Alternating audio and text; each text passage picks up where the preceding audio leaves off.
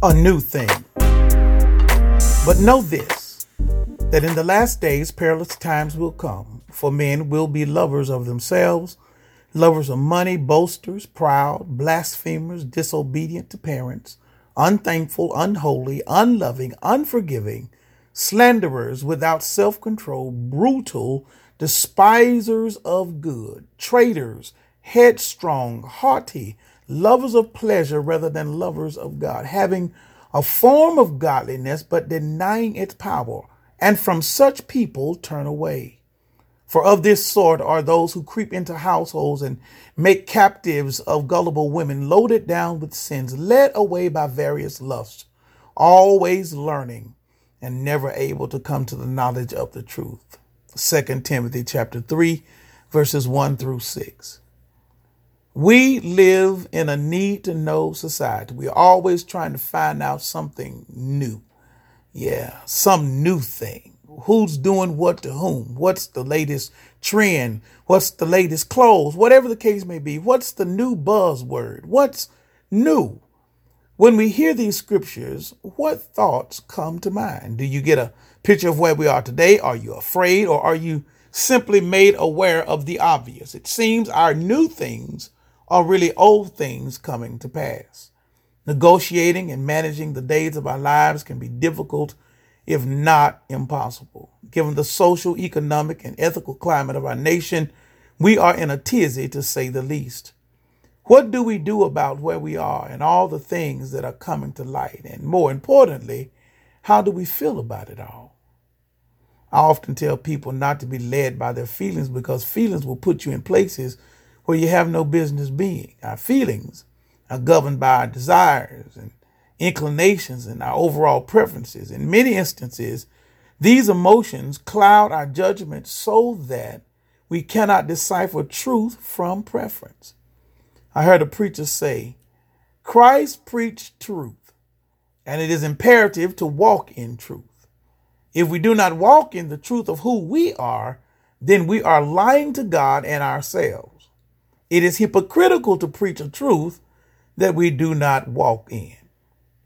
Now, their implication was that what they desired in their flesh gave representation or understanding to their truth, and therefore represented the theological idea of God's truth.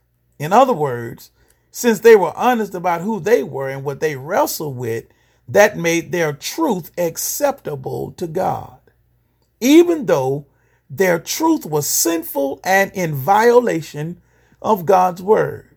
Well, first of all, you can't lie to God, because he knows the truth of who you are and who we are. And secondly, just because you're honest about who you are does not make it right before God. The backdrop for this theological misgiving is rooted in what they identified as oppressive and exclusionary language found in God's word.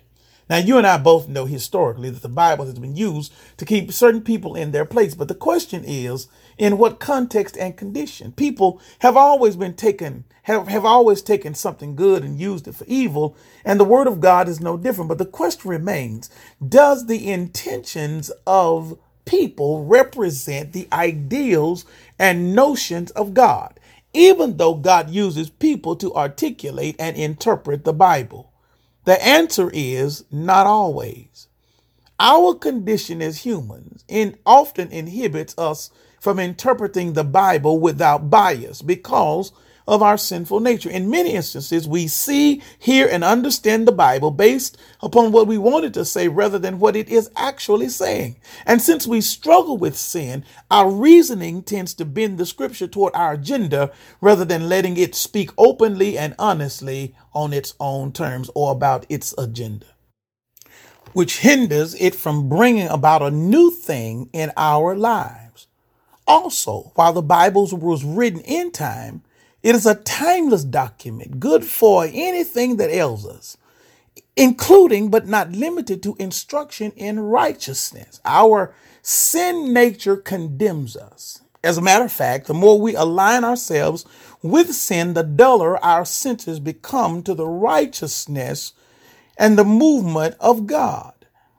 It becomes restrictive. This word we we love so much, this word we preach from, teach from, live by, it becomes restrictive and constrictive, thus making our desire to follow it less and less attractive. It's not liberating. It's not life-giving. And because of that, the word of God ceases to impact us in birthing a new thing in our lives. We are unrighteous. Christ is righteous. He came to make us the righteousness of God. To say that God is okay with the truth of our sin preferences as a part of our relationship with him is to say God is okay with sin itself, which means Christ did not have to die the horrible death of the cross to redeem us. By God's nature, we are called to holiness. As a matter of fact, we are to be holy as God is holy. So then, to tell the truth is to tell God's truth and not our preferred truth, which leads us to this conclusion. If any person be in Christ, they are a new creation. Old things are passed away. All things have become new. Jesus says, I am the way, the truth, and the life. Truth is only subjective when we don't allow Christ to be the subject of our truth. It becomes individualistic and selfishly motivated. But when we see truth, operate in truth through the eyes of a loving Christ, there is hope for our sinful condition and new mercies every morning. Now there's a new day dawning every day of our lives, because the new thing we experience is the love of God never ending.